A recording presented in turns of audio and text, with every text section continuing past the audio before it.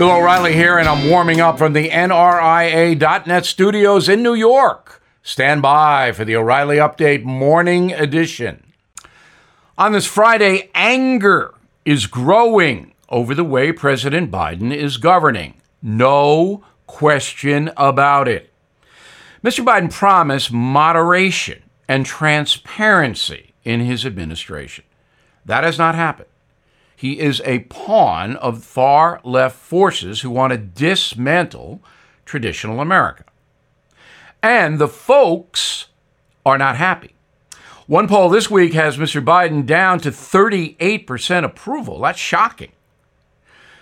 Now, we are a divided nation, no question about it. But most of us respect our country and reject extremism. Mr. Biden is Uncle Extremist. We have no effective southern border. We have a dishonest assessment of Afghanistan.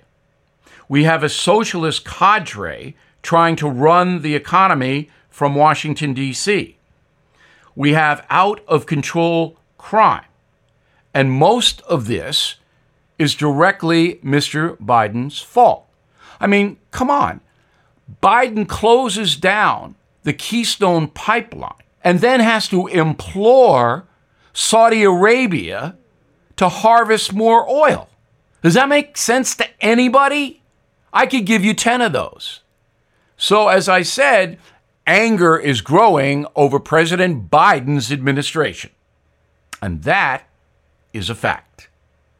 Now this. Everything is expensive these days, you know that.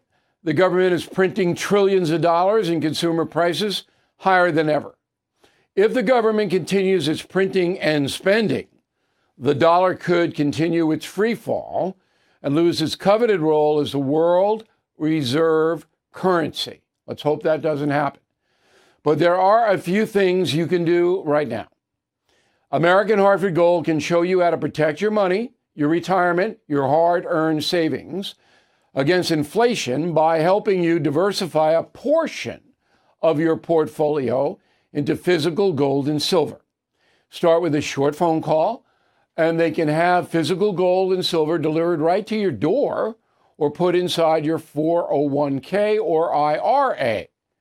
So please call or text them right now.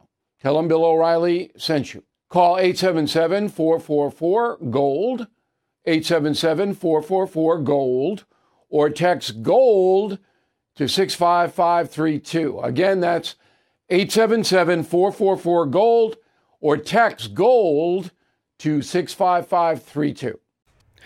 That is the Morning O'Reilly Update. More analysis later on.